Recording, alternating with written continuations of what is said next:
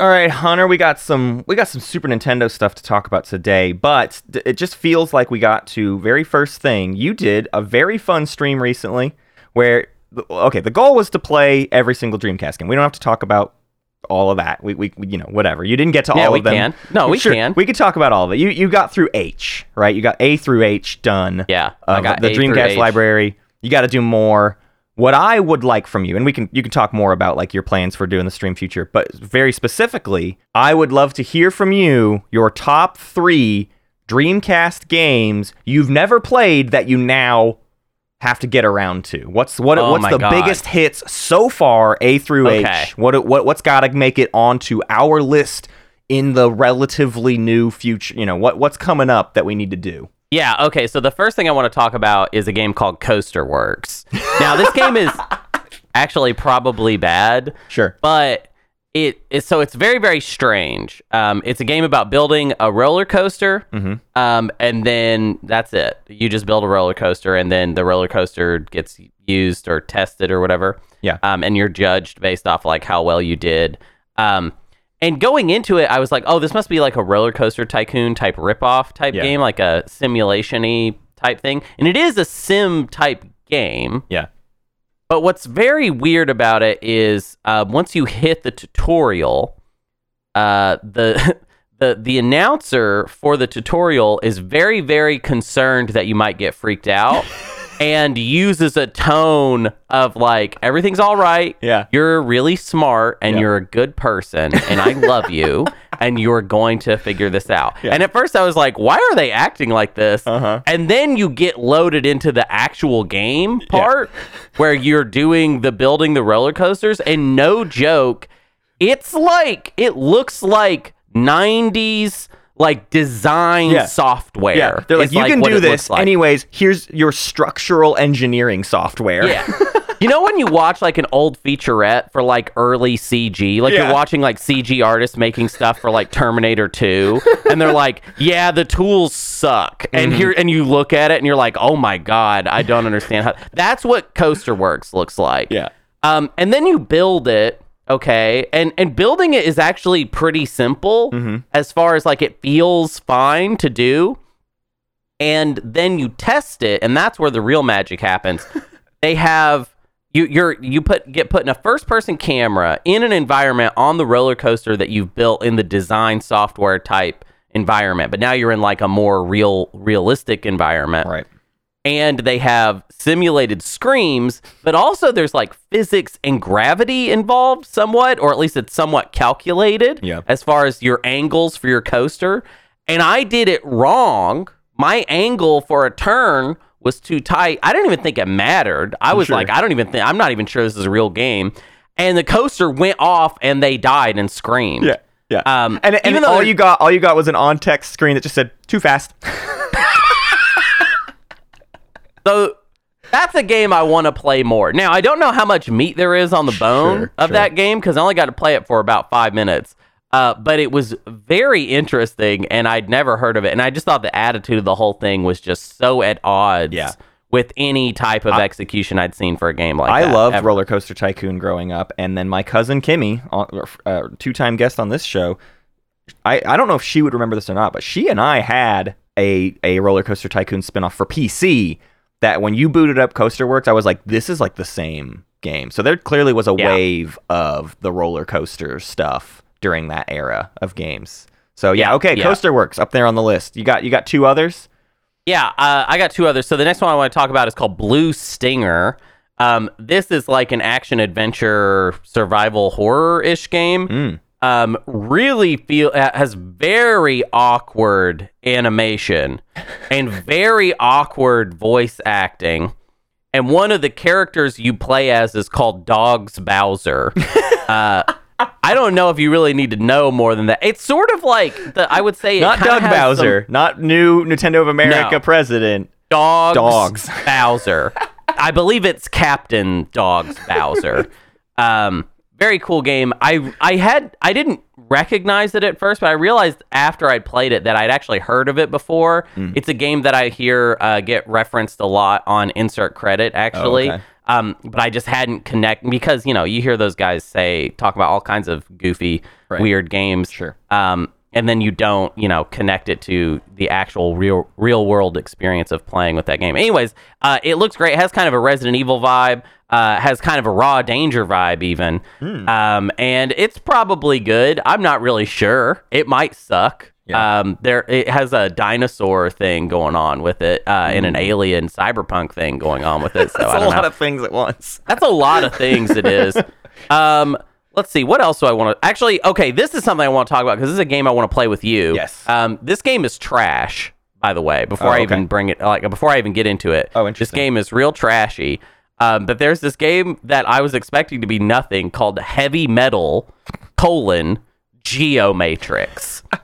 Heavy Metal Geomatrix is a 3D fighting game with weapons, and mostly guns and stuff. And the characters you play as are kind of Twisted Metal-esque. Oh no, they're in crazy latex suits and stuff. Yeah, they're real wild. The characters. And all the music is like Judas Priest. Wait, is this Heavy Metal like the movie? Oh, is it based off Heavy Metal? It makes sense that it would be, actually. They're either ripping it or they're doing it because it looks, the logo art looks especially similar to it. But yeah, Megadeth, Dust to Dust, Corrosion of Conformity, all these. This might be, this is, I don't know, it feels like in the style of the Heavy Metal movies, but who knows? Yeah. I think it is set in the Heavy Metal universe, actually. I'm looking at the Wikipedia now, and that actually does make a lot of sense. But it is I don't know how to describe it. It's a very wacky, kind of almost Super Smash Brothers-esque multiplayer game. And I think you can play with up to 4 players. And it feels like, I don't know. Yeah, it's like Smash Brothers with Heavy Metal and guns. It looks like over the shoulder, or it's like a third person camera. It looks over the shoulder Power Stone to me a little bit with more weapons. Yeah, sure. That would be another comparison point. There would be something like Power Stone. That's wild. I guess that's a little more relevant to the platform. But yeah, it's very. It was really fun. It looked really stupid, and so that was kind of a nice surprise. Yeah. But I have a handful of other games that I got I think.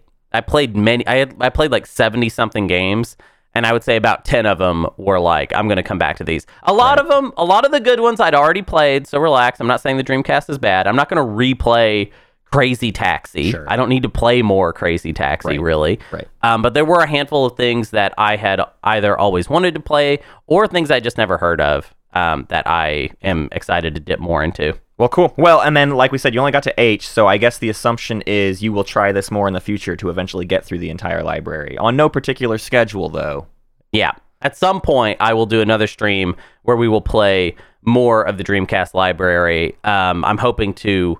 My goal is to, be done over the next couple months so that I can do this with... perhaps the GameCube or the N64 or something with a smaller library. And then some year or so, I'll be like, all right, I am going to play every single PlayStation game for a little, and that will take 2 or 3 years on its own. Yeah. But this is my goal, to have at least touched every game. Well, then let's actually do an episode then real quick. How about that? Yeah. How about we have one? Let's go.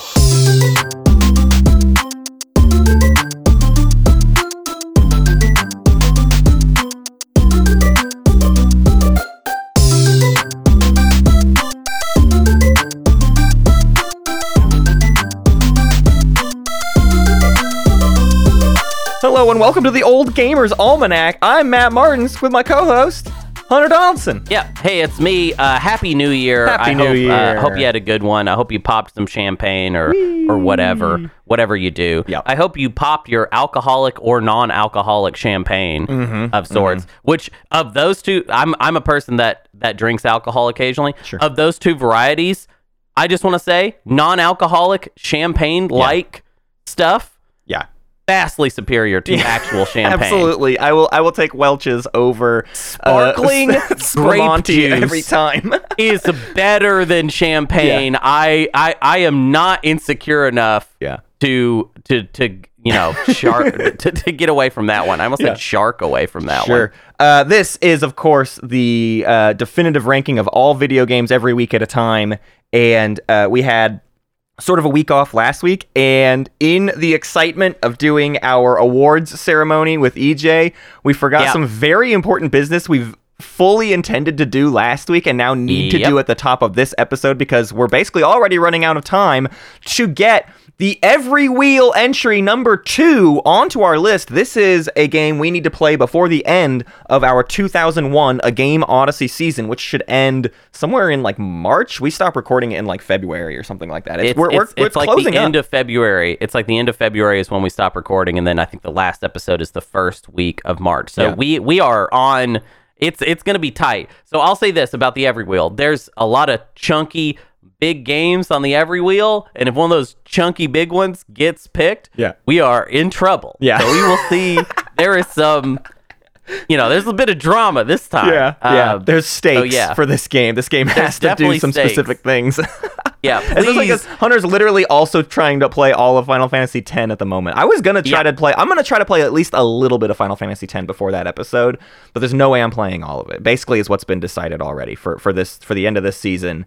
I'm going to get a taste of 10, but I don't know that I'm doing all of 10 for the show. So, without further ado then, Hunter, I've got a wheel sitting here in front of me. I've got loads of games on it, and it's time for our second ever spin of the Every Wheel. Are you ready? Ooh, this is exciting. So, on this wheel currently, I'm looking at 67 entries. Now, some of those are duplicates, of course, but I've put, for every duplicate, it's on there as many times as it has been written in. I've copied the entirety of our Every Wheel, but there are 68 total people with options on the wheel, which means it is time to get a spinning. Okay, here we go. Wow, the wheel is really chugging. The wheel does not like how many entries there are. Ooh! It is To the Moon. To the Moon is the winner. I don't even know what that is. This is a story game. Okay, I'll say this much. This fits right in with the amount of time we have. This is a little adventure game. This is just a small little modern day it's 2011. This is just like a little sad indie game, is what it looks like to me. Okay, sad indie game. That's weird. So who put this on the list? Who do we get to thank for this one? This was brought to us by Dead Bob. Dead Bob, hello. Okay, cool. I'm excited. Okay, To the Moon. I knew about. So there's a game called Moon, which is a JRPG. But I had never heard of To the Moon. So this is I have seen this artwork before. I might literally own this game. I might have this. It's probably one of those games you just get in a pack of like a million. Right. Yeah, I own this, or one of us owns this. Cool. Yeah. Cool. Well, that's a good deal. It's literally a picture of an old man dying in a bed, and a rocket shooting off to the moon. So let's cry. Hunter, do you want to cry with me while we play this game right at the end of this season? I would love nothing more than to cry. So congratulations to Dead Bob, and congratulations to the Moon, because we're gonna play you, and we're gonna rank you. We're gonna disgrace you by being like taking this beautiful piece of art and being like, but how much better is it than Raw Danger? I don't know. I mean, let's compare. Yeah, in Raw Danger, you can take the chef hat. Dead Bob, if you can, hit us up on the Discord. We would love a little sort of what we got from Geo Morgsky last time. Give us a little treatise on why you picked this game. I would love your introduction to this game and why you thought it was a good fit. Obviously, it's got indie darling vibes all over it. So I know that's in part the reason, but I would love to hear why this was pitched. So congratulations, Dead Bob, and congratulations To the Moon. Oh, and also one more thing. Before we get to the episode proper, I just want to make sure that everyone knows that on January 8th, we are doing a kickoff stream for our first of hopefully many Electronic Gamers Club games. What is that, Hunter? So here, I'll explain what that is. So if you are on the OGA Discord, or if you're not and you want to participate, you can just join the OGA Discord. There will be a special channel called Electronic Gamers Club #1, which is, we had a very informal vote on which game it would be. It is Hollow Knight. So what's going to happen is we are all going to play Hollow Knight the same time and talk about it. We're going to share screenshots. We're going to just talk about how the game is and kind of be playing it. And Matt's not invited. Matt is invited, but Matt doesn't want to play it, so Matt won't be. I don't have time. I genuinely want to play Matt it, but it's does not a game not- on our list, and I don't have, unless we just decide right now that it's in season 2. Then yeah, and it's No. not. So I don't know when isn't. I don't have time. Yeah, so it's not something that we're going to talk about on the show, although I might give updates on the show as far as like where I'm at in the playing of it. I am only going to play it like one day a week, basically. I'm just going to dedicate some time to it. So it's not like I'm going to be speed running through the game. You all will probably get through the game faster than I will, but it will be fun because I will kind of update you all in the thread as far as where I'm at and what's going on with my playthrough. And hopefully you will also talk to me about how your playthrough is going. And also it's important for us all that are looking forward to, you know, the sequel that might be hopefully coming out this year, Hollow Knight Silksong, to replay the original game and just kind of refresh how beautiful it is in our memories. Yeah. And Matt, someday, of course, we'll do this game on the show. And at least when we do it, I'll be like, I don't even need to replay it because I already played it, you know? Yeah, it's fun to treat some old game like it's a new release too. To just suddenly be like, this game just came out and we're all playing it at the same time, and let's get that Elden Ring energy going for some other random game or whatever. I think that's The very water exciting. cooler thing. That's what I wanted. Yeah. So it'll be fun. Come to our Discord and check it out. Hunter, are you ready to now talk about the game we're actually here to talk about this week? Oh, yeah. Fittingly enough, we've gotten well into this episode without discussing it at all, which is great. Yeah, because there won't be a lot. There's not really a whole lot to say about F-Zero, Yes. the game that we are talking about today. It is This is an off-topic Yeah, it is. game. This is not a 2001 game. This came out in the Super Nintendo in 1990. This is one of my picks for off topic Yeah. as well. Here's what happened, actually. Okay, I would like to tell the story of why this got chosen because it is fitting for then how I feel about this game, of why it was chosen. And there's a moral to this story. So here's my story. 6 months ago or whatever, or I mean a long time ago when we were building up our respective lists of what we were going to do for 2001, and then we were just I just write down any game that comes to mind, I put it on a list, and it's like that might be an off-topic game at some point. It's way too long. It's like a huge list of just stuff I want to play at any old point. And what happened was we did our Mario Kart 64 episode, and then we ranked all of the Mario Kart episodes without actually having played all the Mario Kart episodes. We just sort of like from memory ranked how we felt about all of them. And my big memory within that episode was not ever really liking Super Mario Kart on the Super Nintendo.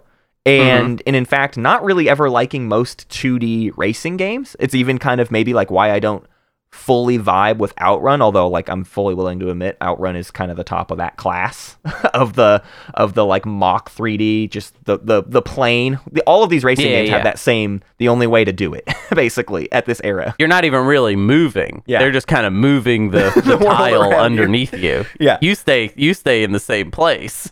So I got on Nintendo Switch Online, which has a small NES library and a small Super Nintendo library, and I played some Mario Kart on there. I was like, I need to refresh my memory on Mario Kart. And it held true that I was like, this just doesn't click with me. I just don't like how it feels. I don't like how it looks. It's not really my thing. But they got F-Zero on here too. Let me check out F-Zero. I'm hanging out. I was like hanging out watching Molly, and I played maybe 20 minutes of F-Zero, and I just was like, that felt really good. Let's do an episode on that. And very specifically, we were planning out the schedule thinking what's going to be Christmas time stuff while Hunter's in town. Right. And in my naivety, I just picked F-Zero. I was like, F-Zero is the game I want to play. I assume it's a multiplayer game. I assume it plays great on this thing, and it does this, and it does all these things. I did no research about F-Zero, and I just picked it. And so then, when it was time to play it, we scheduled it for Christmas, and then in like the month leading up to Christmas, we both realized that, well, what I thought happened was that you just couldn't play it multiplayer on Nintendo Switch Online for some reason. Hunter was like, oh, this thing doesn't work. It doesn't have multiplayer. which I read as, oh, we can't play it on Super yeah. Nintendo on Nintendo Switch Online. No. multiplayer. That's stupid. Well, I'll go find it. I tracked down a copy of F-Zero. I have a SNES copy. I have a CRT sitting right next to me, and my F-Zero is in the SNES right now. And hate to break to you, that also does not have multiplayer. Right.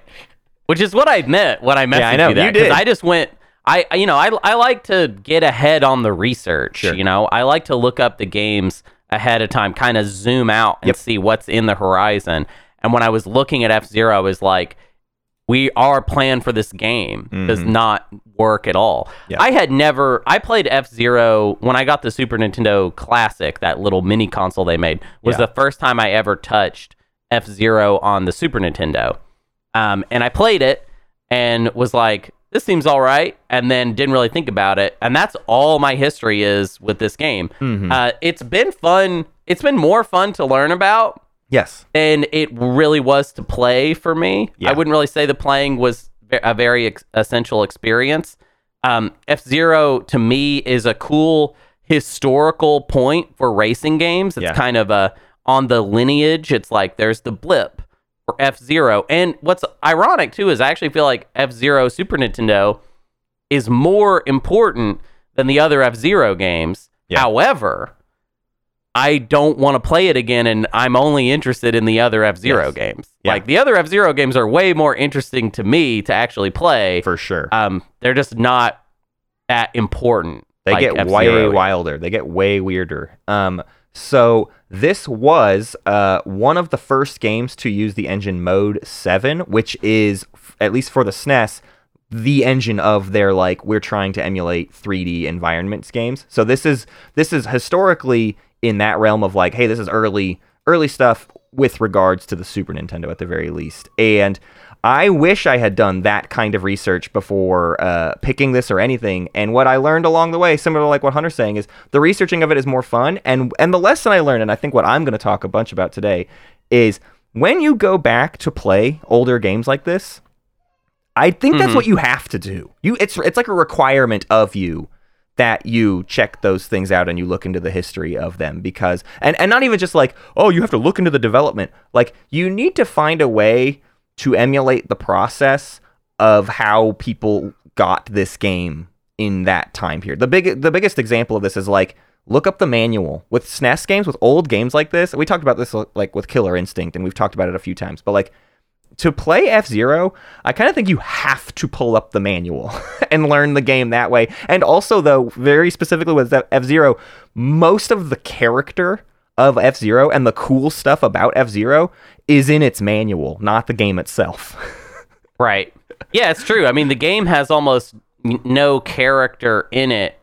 There is the like actual, tracks that you race on, which are basically, there's kind of nothing to them. Yeah. There's the backgrounds that are really interesting, and we'll have little things like there'll be like a giant skull thing in the back. It suggests a lot with the colors and the music, and I guess the design of the race cars, but there's just so little there. Right. But what's there is interesting, and what's there is even interesting compared to racing games of the day. Yeah. I mean, F-Zero itself is a reference to, obviously, F1 Formula One racing, of which there were many Formula One racing games like before they made F-Zero, and F-Zero definitely seems to be a response to those games. You have like Pole Position by Namco, and then I think I was looking up, there's like an F1 game that HAL of Super Smash Brothers fame made, that I think Iwata even worked on, that I think is just called like F1 Racer, or just like, it's very, very generically that. And then Nintendo even makes a motorcycle game called Mach Rider for the NES, that is really actually very similar to F-Zero, but has a lot more content to it, ironically. It's not as impressive, obviously, it's on the NES, but it has like a level editor, and like there's like 20 levels in it, which is more than F-Zero. F-Zero has like 15 levels and actually reuses the tile sets like over and over. So there's really only like 4-ish levels, 4 or 5 actually tiles, and then they kind of like just remix the tracks a little bit, which is, I would say, ultimately kind of disappointing in 2023, which is the current year, which is crazy.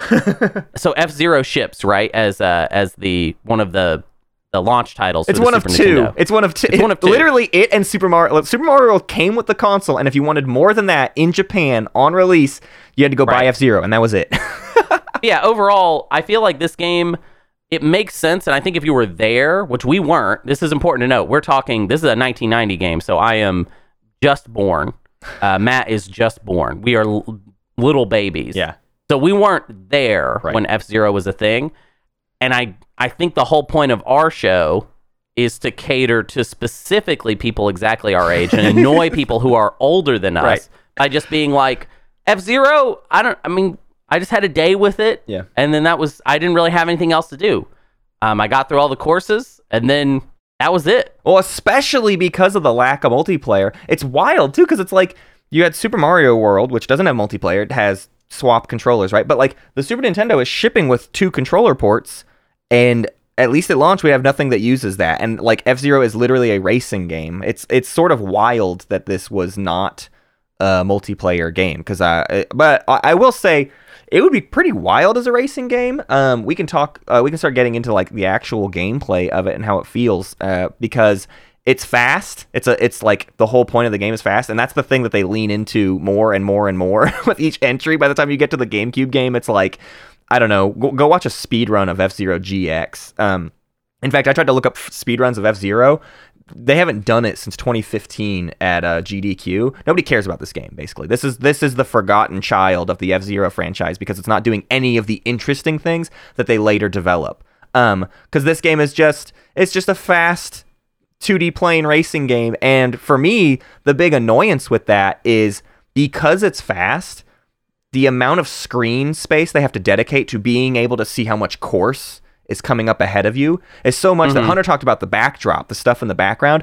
That makes up like literally a small little sliver at the very, very top of your screen. Yeah. You get so little character, and the rest of the courses themselves, it's not like, in Outrun, you're driving past things. You're driving under little archways. Like, the texture of the world passes you. And in F-Zero, your track is just like a gray texture map, and then there's like ugly bits where it's like, oh, that's like the dirt, don't hit that stuff, and then there's like glowing orbs as the barrier of the course, and that's it. It's all purely sort of just suggestive road. There is no other character to it besides the colors.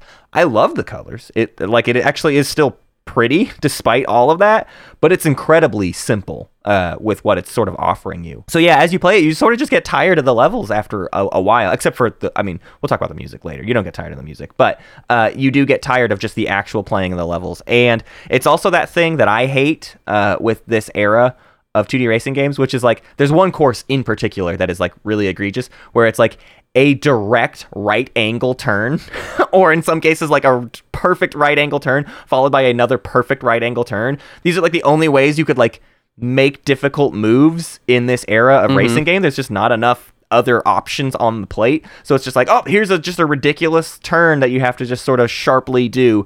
But the other mechanical stuff going on here outside of just that racing, there are some options that I got really into the more I was playing it. You can hit the trigger buttons to sort of, you're on an air car. You're like a hover car. And when you hit the triggers, your car leans into it that way and kind of does like a little turn. So you can emphasize a turn by like turning right and leaning right at the same time, or whatever. You turn left and you hit right.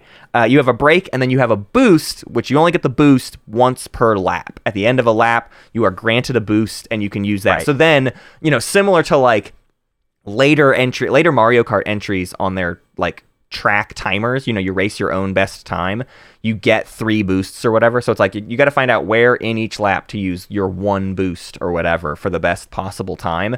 That F-Zero has that sort of ingrained into it of just like after the first lap, which sucks, is not as fun until you get the boost, and then you boost. And then the last thing I'll say about just mechanically what's happening in F-Zero is because the courses are quite simple and you're just turning hard corners, there's a few obstacles on the maps, but the biggest obstacle are other cars. You're only racing like a handful of cars, but there's also just cars on the road. It's as if you're doing this race like on the open streets of the F-Zero world or whatever. There's just other people driving around, and those become the main obstacles.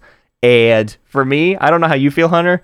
Boy, I hate how it feels to crash in F-Zero. It's a pinball machine when you crash into anything. You just fly against the walls and bounce off other cars, and you just get launched all over the place, and you like have to just slam on the brake to try to reset. It's a disgusting feeling.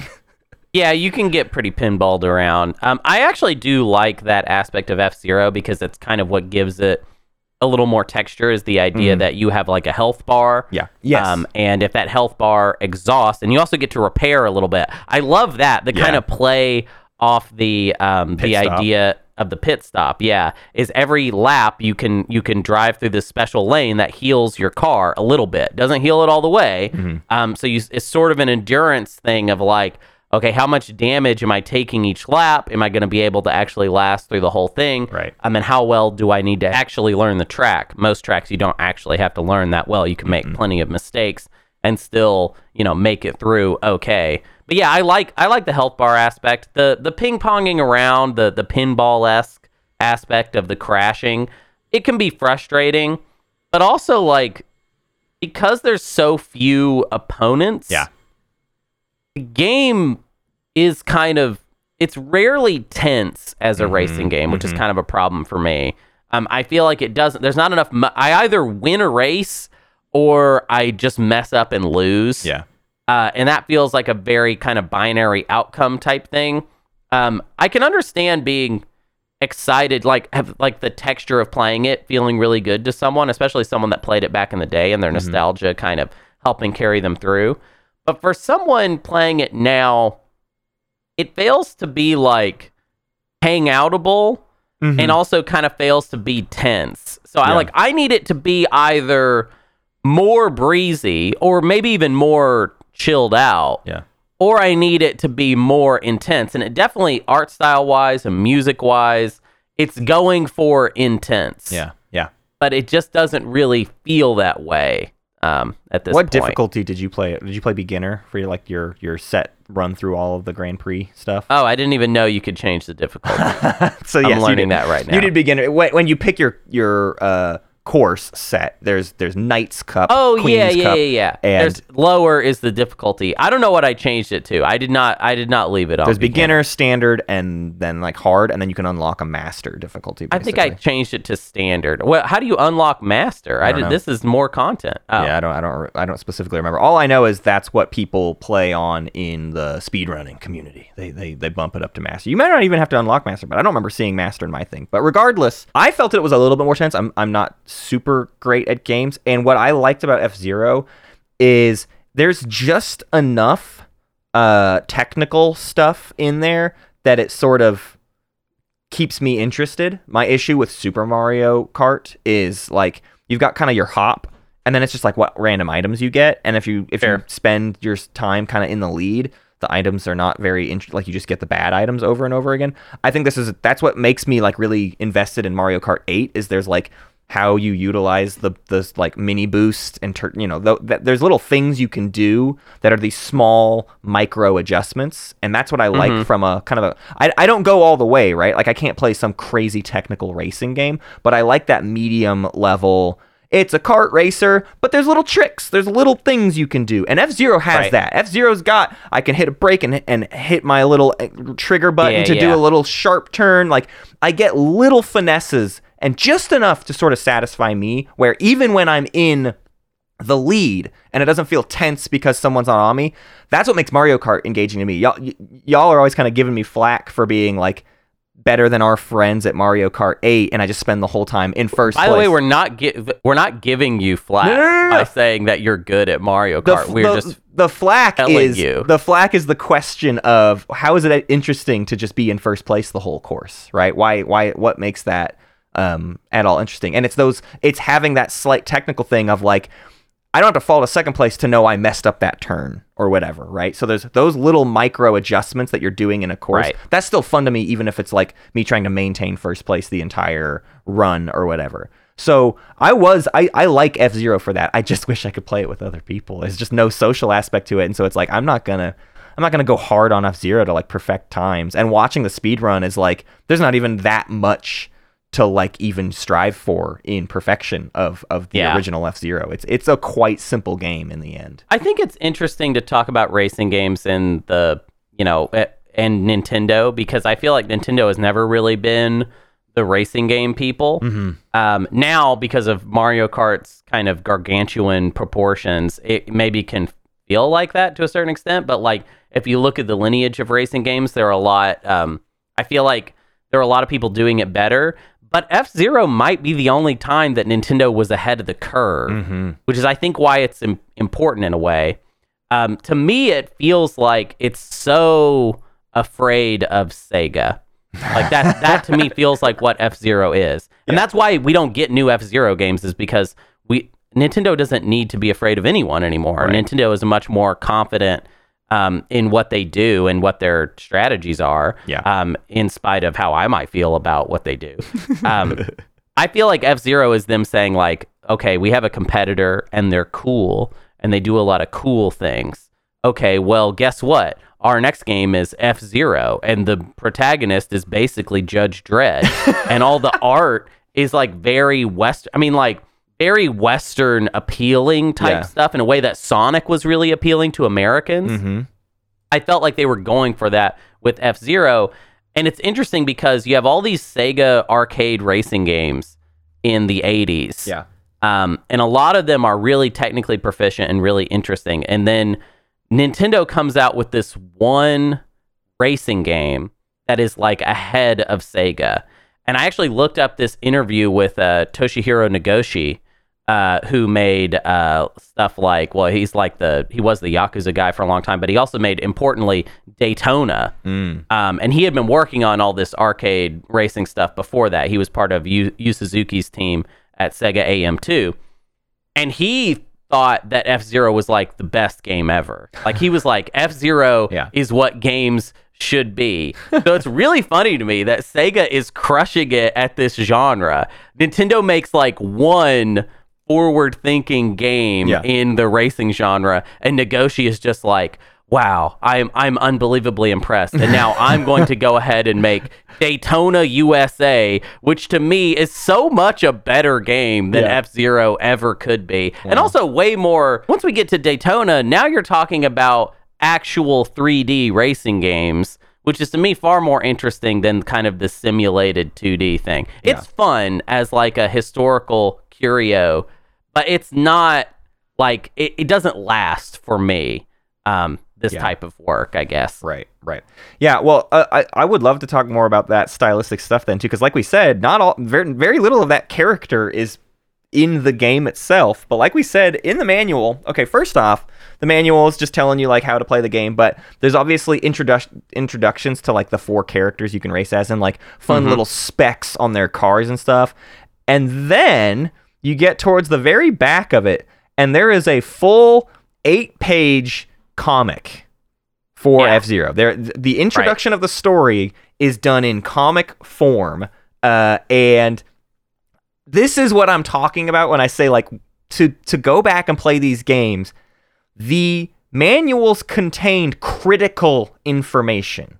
It's not just like a thing that existed. The idea was that you definitely will sit down, read this manual first, and then play the video game. It's like how board games work. You have to. It is expected of you to read the rule book before you play the board game to understand everything that's going on in it. It's so interpretive, right? A board game is so interpretive in its design. Sometimes the designer has to sort of usher you along through its rule book. That's how video games before the GameCube era all were. And if you're returning to that stuff, I think you have to engage with it on that level. And what's great is, at least with popular games, this kind of work is being like this historical preservation. You can just find the F-Zero manual. It's like the easiest thing in the world to just track it down real quick. Most games like this are very easy to find these sort of print materials that go along with it.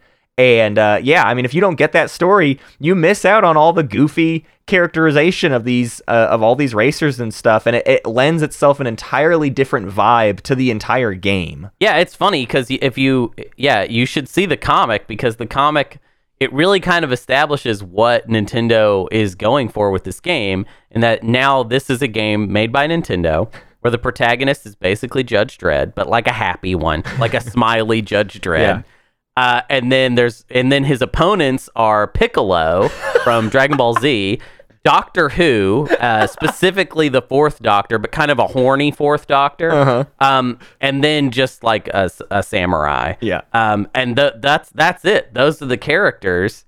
And it's way harder edged than like Mario. That's the thing about the Super Nintendo era that's really cool, is that it was a time when Nintendo was not as sure-footed in their identity, or at least that they kind of had a wider net of like things they were into as far as aesthetics and as far as audience appeal, because Metroid is still an important franchise to Nintendo during this era as well, and Metroid is also very Western inspired, very like Alien, Right. And very like action, dark, it's appealing to an audience that is outside of what we now think of as a Nintendo audience. I feel like their approach these days is much cleaner, much more straightforward.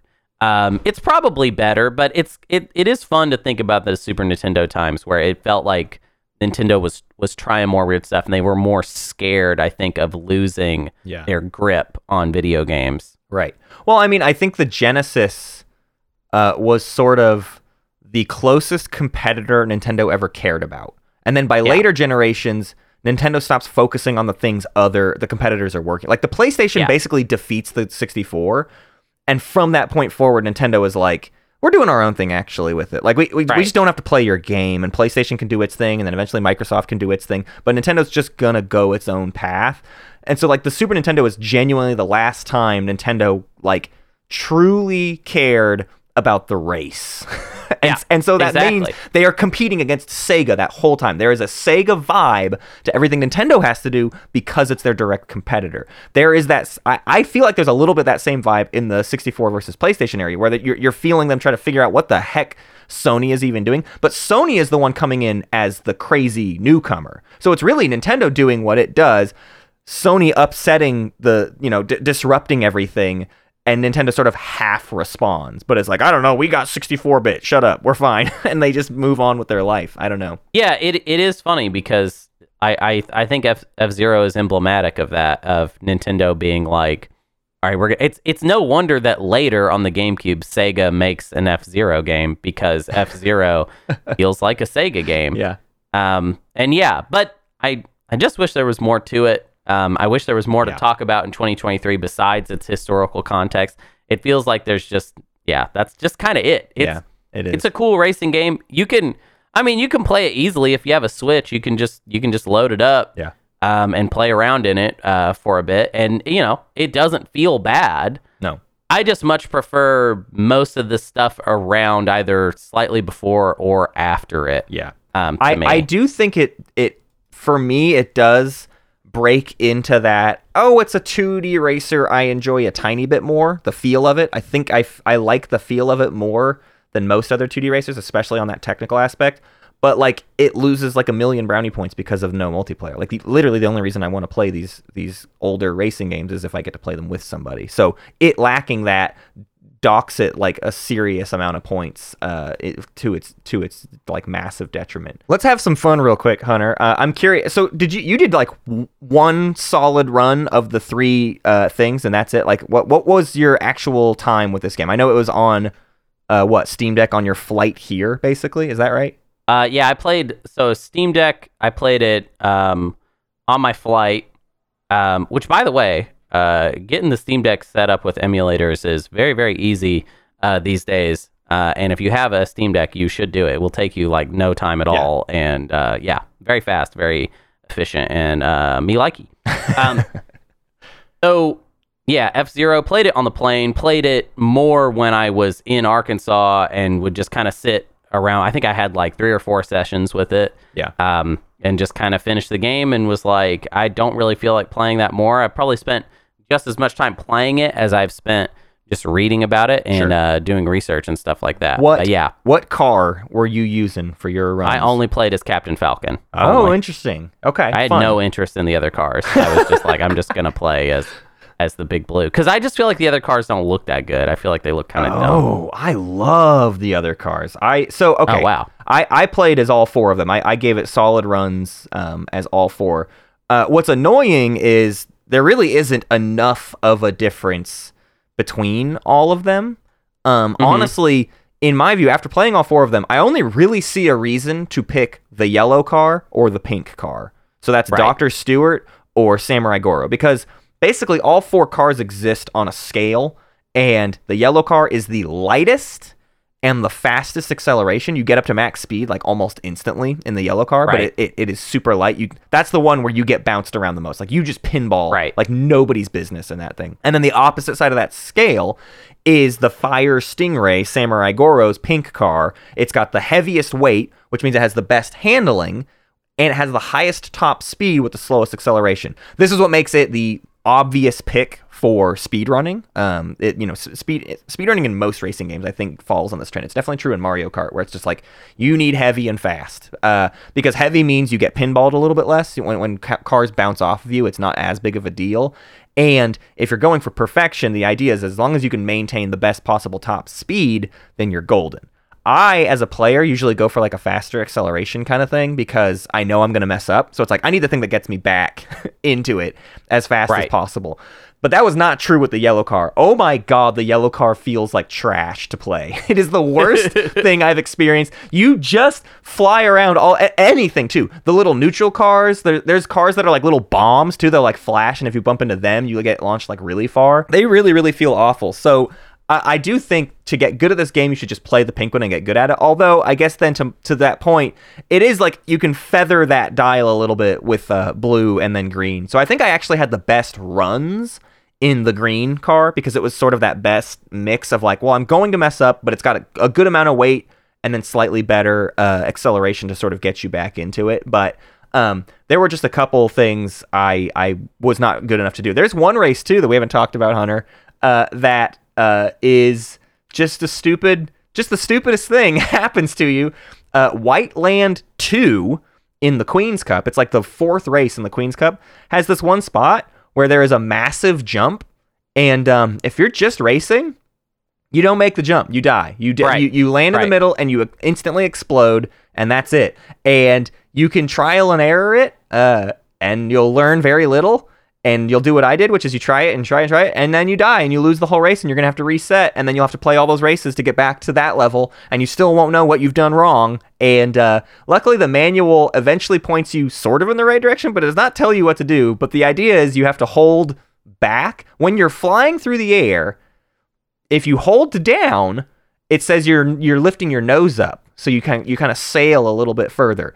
There's nothing visually that indicates that. If you hold down while you're in the air, your car does not do anything. It doesn't turn on any sort of axis. You're just supposed to know it's going to land better, I guess. So even more to the point of you have to engage with the manual in these games. There's things the game will never, ever, ever tell you that are critical. This isn't like a Pokemon, like, oh, learn what EV levels are. You know what I mean? Like, learn the weird under the hood numbers. Right. This is a critical, you cannot beat the game without understanding this mechanic, and the game will never teach you the mechanic, and the manual only halfway teaches you the mechanic. That's how nebulous this stuff gets. Right, and the game only tests your knowledge of this mechanic one time in the entire playthrough. On the 9th track you might play, like the 9th track you get to, suddenly it's like, oh yeah, by the way, this thing exists. Yeah, that's essentially my problem with the game, kind of crystallized to one thing, is there's so little here that we spend like we spend some time on a mechanic that is only tested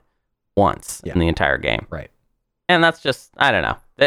It's a game that had a purpose. Yeah. When the Super Nintendo launched. Right. And that purpose is fulfilled, and that's awesome. And it's important to remember that it did do that work. Yeah. And it's important to remember, I think, that it did something for racing games that its sequels that I like better didn't do, you know? Right. It's so little meat on the bones that without multiplayer, then there's nothing else to even strive for. That's what I think. That's for me. That ends up being its death knell, right? Is the idea that if at least I could play this with other people, it could be kind of this sparse thing. But then me and my friends try to get better than each other at it, and that's where you have a desire to actually perfect it.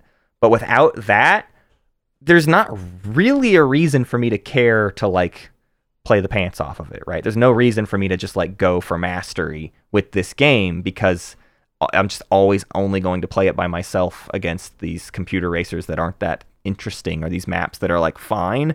But yeah, I don't know. It just doesn't have enough meat on the bones, except for I do love the music. I love the music completely unabashedly. It is legendary music. Big Blue is a killer song. Yep. All of that stuff is very good, and you should check it out, at least for that. Play it once through. Play it one time through so you hear all the music, or, I don't know, just literally just pull up the music on YouTube and listen to it, and hey, you experienced the best part of F-Zero, and you're done already. It's true. It's definitely way more important for you to know, like, Mute City and Big Blue. Yeah. As tracks, music tracks, than it is as racing tracks. Yeah. Way more important. Yeah. Way more important. Nothing memorable about Mute City as a level, just that its song is really good. Okay, Right. Well, do we get to sort of rank this thing then? It sounds like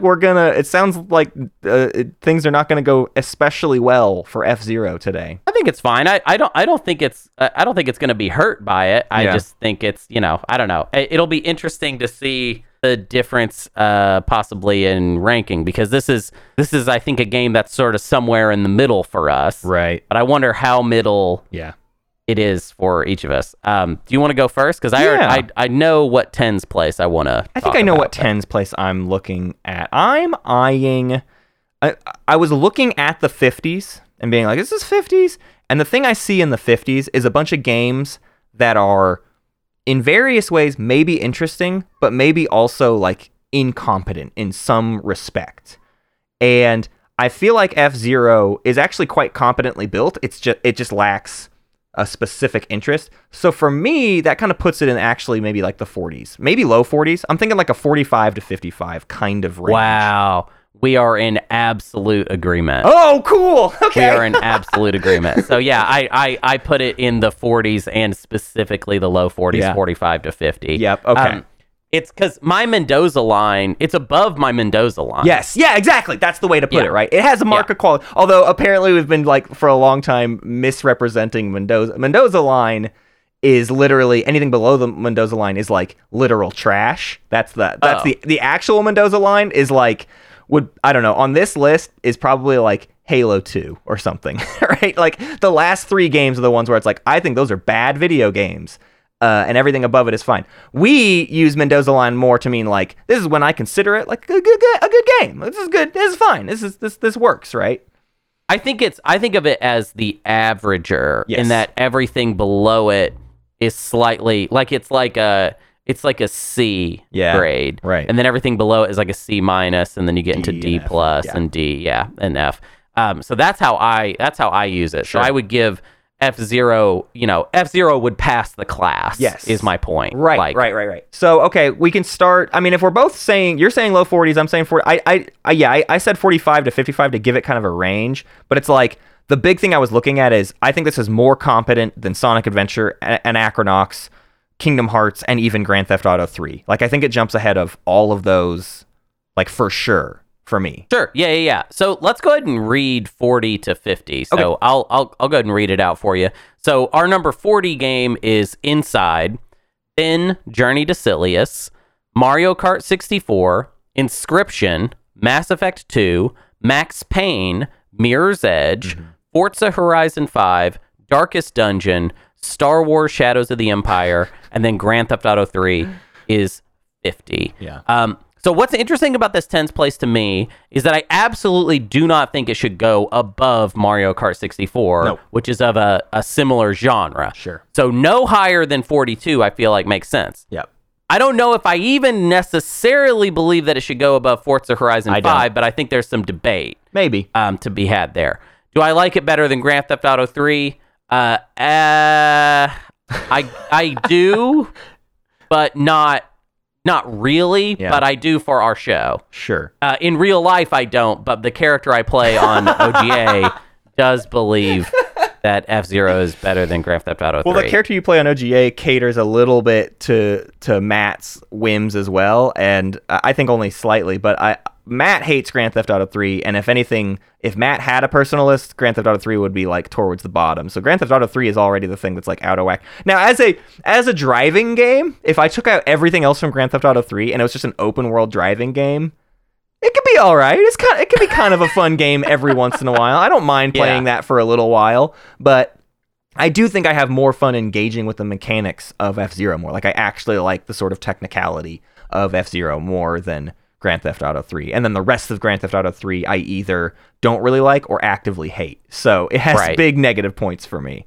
So I'm not even going to fight that battle. I think F-Zero goes above Grand Theft Auto 3. The next game to talk about would be Star Wars Shadows of the Empire, a game I do like better than F-Zero, but it's a compromised it is a game that has a lot more, it shows its age, I would say, even more than F-Zero. Our problem with F-Zero is there's not a lot here, but it's not like what's there doesn't work, which is kind of how Shadows of the Empire is, where there's whole levels that are sort of like, this is just kind of hanging out here. We need somebody to sort of rebuild this in order for it to be playable today.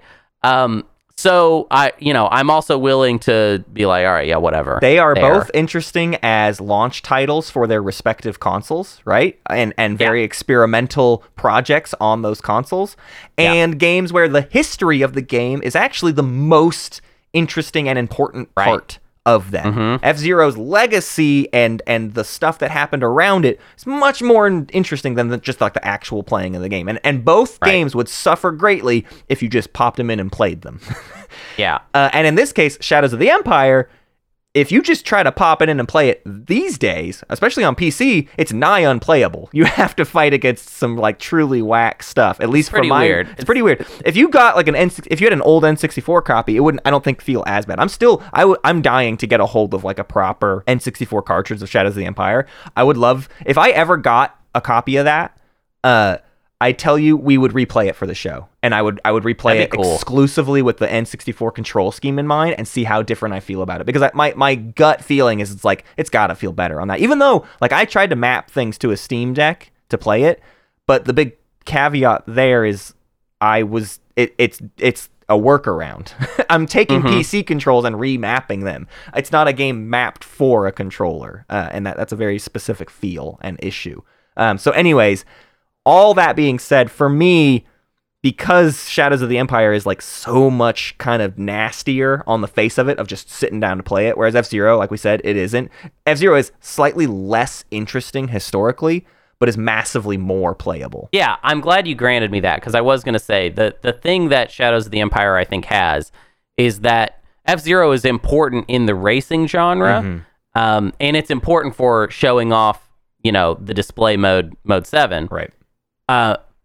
Shadows of the Empire, I feel like, has a lot more far-flung inspiration potential for like other games and future titles, and also is showing off a lot. They're both technical show-off games. Absolutely, yeah. One is just like maybe a little more catered to something people would actually want to play, versus Shadows of the Empire is like 5 different ideas at once. One is a single entree, and the other is a buffet. But let's give it to F-Zero. It makes sense to me. F-Zero versus Darkest Dungeon. I actually have these two ranked neck and neck on my list. I gave the edge to F-Zero, though. Mostly because I feel like we had a more positive experience with F-Zero than Darkest Dungeon. Darkest Dungeon seems like a cool game. I think Darkest Dungeon is a smarter game. I don't know. At this time, though, that's tricky. That's a tricky thing to say. I do think Darkest Dungeon is a very smart game, I guess is what I should say. I won't say smarter, but it's a very smart game. The game I'm playing in my head right now is I look ahead and, like, I'm not going to put F-Zero above Forza Horizon 5. I already know that, and definitely not above Mirror's Edge. I think Mirror's Edge is much more interesting, even if there are annoying parts of it. Although, I don't know, we live in a we played Neon White world where we have permission to trash Mirror's Edge. But like, I don't see F-Zero getting a whole lot wildly higher than this. Like, I kind of feel like Darkest Dungeon is its breaking point. I wonder how you feel, Hunter. For me, it feels like F-Zero is above or below Darkest Dungeon. Yeah, I gave the edge to F-Zero just because I think that it has a historical importance that Darkest Dungeon does not. Darkest Dungeon is more of a trendy game. It's an interesting game, but it's not like we're seeing a bunch of people making games that are exactly like Darkest Dungeon. Darkest Dungeon is following in the roguelike tradition that has been very popular for the last 10 years. Yeah, it's true. Whereas F-Zero was like, what's a way we can innovate outside of racing games that have already existed, and what's a way to improve on a known formula? Whereas I think Darkest Dungeon is a little more like, here is the Cthulhu Lovecraftian take on, the roguelike tradition. And the crunchy numbers take on the roguelike too, right? Like Darkest Dungeon is primarily that battle system turn-based stuff. Here's something that you haven't mentioned, Hunter, but it was a point you made to me beforehand. And if we're talking about the legacy of F-Zero, one of the other inspirations we have to talk about is the way F-Zero feels, and a particular John that really liked how F-Zero felt. Oh, yeah. And what that meant to that John, and what that John ended up doing with how that game felt to John. Yeah, so the Johns of the Doom Johns, John Romero and John Carmack, they loved F-Zero, and they loved how they loved the movement of F-Zero and how fast it was, and they actually used it as inspiration for Doom Guy, which is a character you play as in Doom. Which, if you ever played Doom, one of the things that's instantly recognizable about it is that Doom Guy has probably the weirdest movement I've ever seen in any game. He moves really fast, and it feels good, but if you think about it for a second, it doesn't make sense, because he bobs a little bit as he moves. The camera kind of bobs like taking the right step, taking a left step. But in space, it feels like he takes a step and his legs must be 10 feet long, because he kind of spiders through it. Yeah. And that's because they just wanted him to move faster, because they loved F-Zero, and F-Zero was fast. Yeah. And also F-Zero has the thing in common of it's that fake 3D thing, which is sort of Doom is like 3D environments with like sprites that are basically 2D that you are facing. So they both kind of have the 3D trickery thing in common. So I love the F-Zero Doom connection. I just love Doom way more as a game. Sure. But I do think, so if we are talking those legacy points, I think that's what sort of, for me, makes F-Zero win out over Darkest Dungeon. I do think there's sort of there's a corner of the internet, it seems like, that's Darkest Dungeon is the biggest deal in the world. I mean, there's a Darkest Dungeon 2 coming out, and I hear about it more often than I would think. People are very stoked for that game. So there's a diehard audience for Darkest Dungeon, and that's awesome, but it doesn't seem like Darkest Dungeon is making waves in the overall design space of games.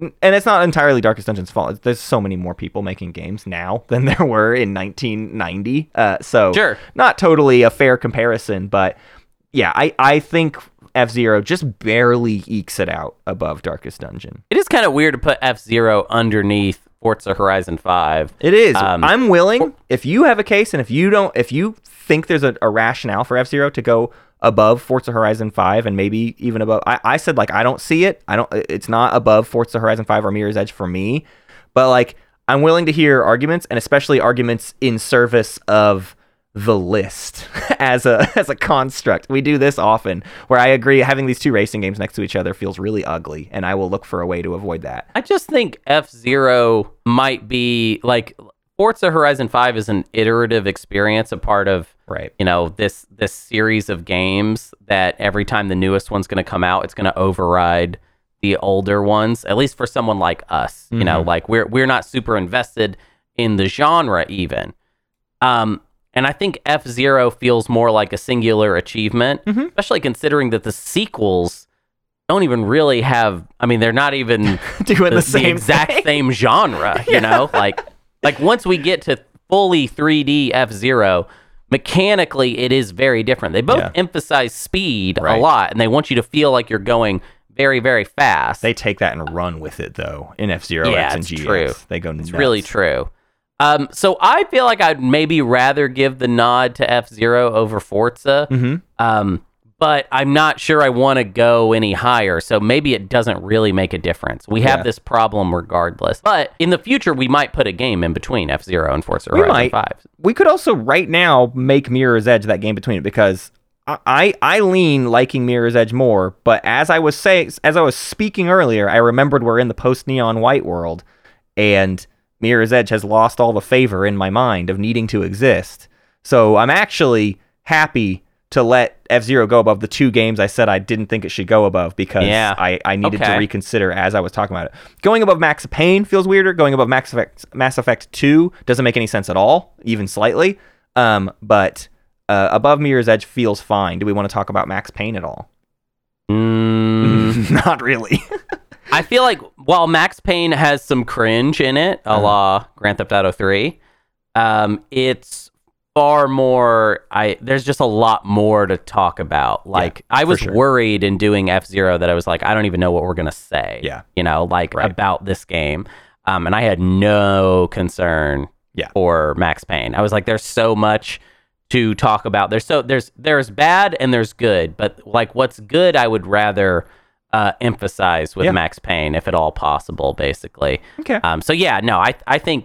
I think F-Zero is an interesting number 46 to put it above Mirror's Edge. Makes sense to me. Mirror's Edge is just going to suffer now because we have Neon White, and Neon White feels like, I just feel like now I have this thing. If someone complains to me like, I feel like y'all don't like Mirror's Edge enough, I can just be like, well, have you played Neon White? It sounds like you have some homework you need to do. Well, and for a genuine comparison, what would you say that with F-Zero? Like, in this era, I don't have that. Like, I don't have you should just play. Like, I wouldn't even say you should just play F-Zero X. It's like such a boldly different game that I wouldn't say that. For me, F-Zero does have a place for me to play it, a reason for me to play it like as a Super Nintendo racer. I got a game for you. Okay, let's hear it. I got a game for you should play instead of F-Zero. A little game you may have heard of called Super Mario Kart.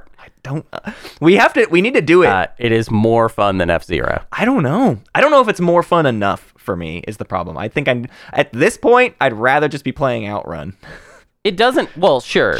I mean, obviously, I like Outrun more than both of those games, but they're not doing the exact same thing. Super Mario Kart is the same style. It's a Mode 7 game. Does it feel as fast? No, it doesn't feel as fast, but it's way more dynamic as far as the gameplay. We've got a lot more racers. We've got multiplayer, it's goofy more items. There's stuff there. I don't prefer the direction. I wish there was a game, and there probably is, and I just need to find it.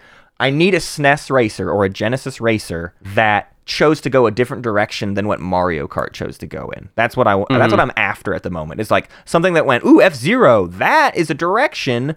Let's lean more in the opposite direction of Super Mario Kart. I want to find that game. So I'm gonna continue that journey and that research to find another SNES racer that maybe I'll like. But realistically, the point is I don't really love any of these. I just don't like this era of racing game. Yeah, I mean, it is kind of weird because until we get fully 3D racing games, there's a lot of approximation that's happening. Right. A lot of straining against the constraints of the time. Yeah. But I don't know. I think ultimately it is really interesting to see what people were managing, even though the technology wasn't there for them to make the games they really wanted to make. Right.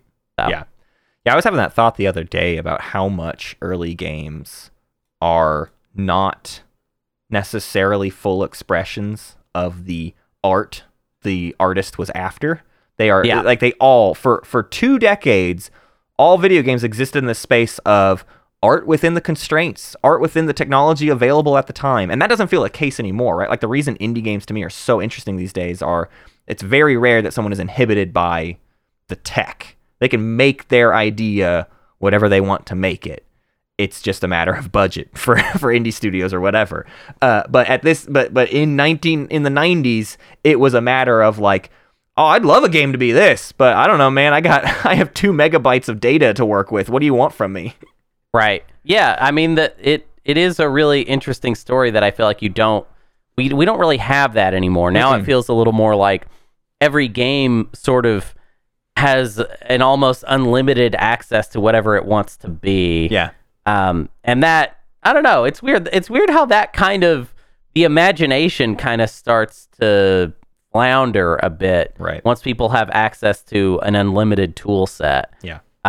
Or, I mean, if not unlimited, then like far more, all encompassing than the tools that they had back in 1990. Absolutely. So yeah, I don't know. Interesting game, fun to think about.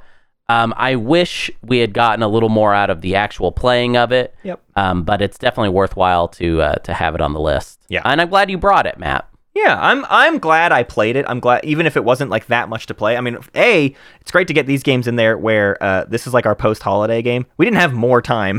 Like, this game got to exist in this slot because that is how some of our games need to exist on this list. Is like, hey, listen, we need a game that you finish in about 2 hours and then you're maybe done with. So I loved it for that, and I had a great time with it for those 2 hours. I just have no desire to do another 2 hours with it. I think I regret buying it. Although I'll note this about F-Zero as a SNES game, not overpriced on the market very much. That's good. It was not too expensive. I could go trade it back in and get almost nothing for it. And I think I'm gonna not hold on to F-Zero. I don't think I have a reason to keep it around. But it didn't break the bank to go find and get. So there's at least that, right? I mean, I can, as far as the retro market goes, that stuff is a minefield of stuff that's way overpriced. And I think F-Zero was like $12. It's fine. That's nice. That's nothing. That's nice. It's $12. That's like a reasonable price. 12 USD to have a really old game. Yep. It's like as F-Zero old X is as probably we are. $120. That's the difference. Oh God! It's like really? probably, I don't know, but I'm saying like that's how ridiculous some of these actual like diehard. The fact that F-Zero is kind of unimpressive is what makes it a nice easy grab, because the impressive games everybody gets and the market has gone through the roof on. Ugh. Well, that is a shame. I'm excited that we're back. I'm excited that holiday time is over and it is now time to start afresh. I wish that it would have been so cool for this to actually not be an off-topic week. Yeah. Because let me tell you, Matt, I am really interested in going back to 2001. Oh my God, yes. That's all I've been thinking about for a month. I'm like, Right. I missed 2001 game. We did Elden Ring. We're doing we're bouncing all around, and I'm like, I'm currently very much missing my 2001 aesthetic, which stinks too.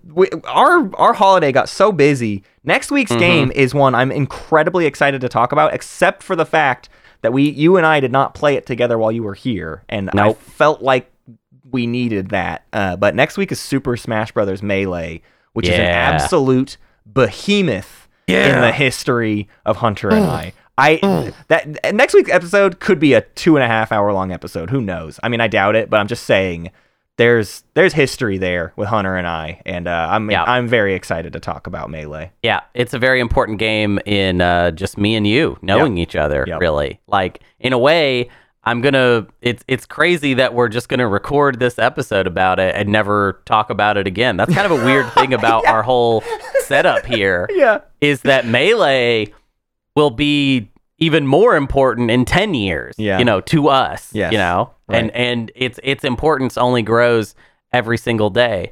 So yeah, we are big Super Smash Brothers Melee heads, and we are going to talk about it next week, and then we're never going to talk about it again. Well, we'll see. It'll probably hang out in a part of the list that often gets addressed, I suppose. We'll see. I have no idea where we're gonna put it. I don't either. Because we could really kind of play into us. Yeah. Or, we can maybe be a little more honest. And I gotta tell you, Matt, I don't think we're really all about that honesty.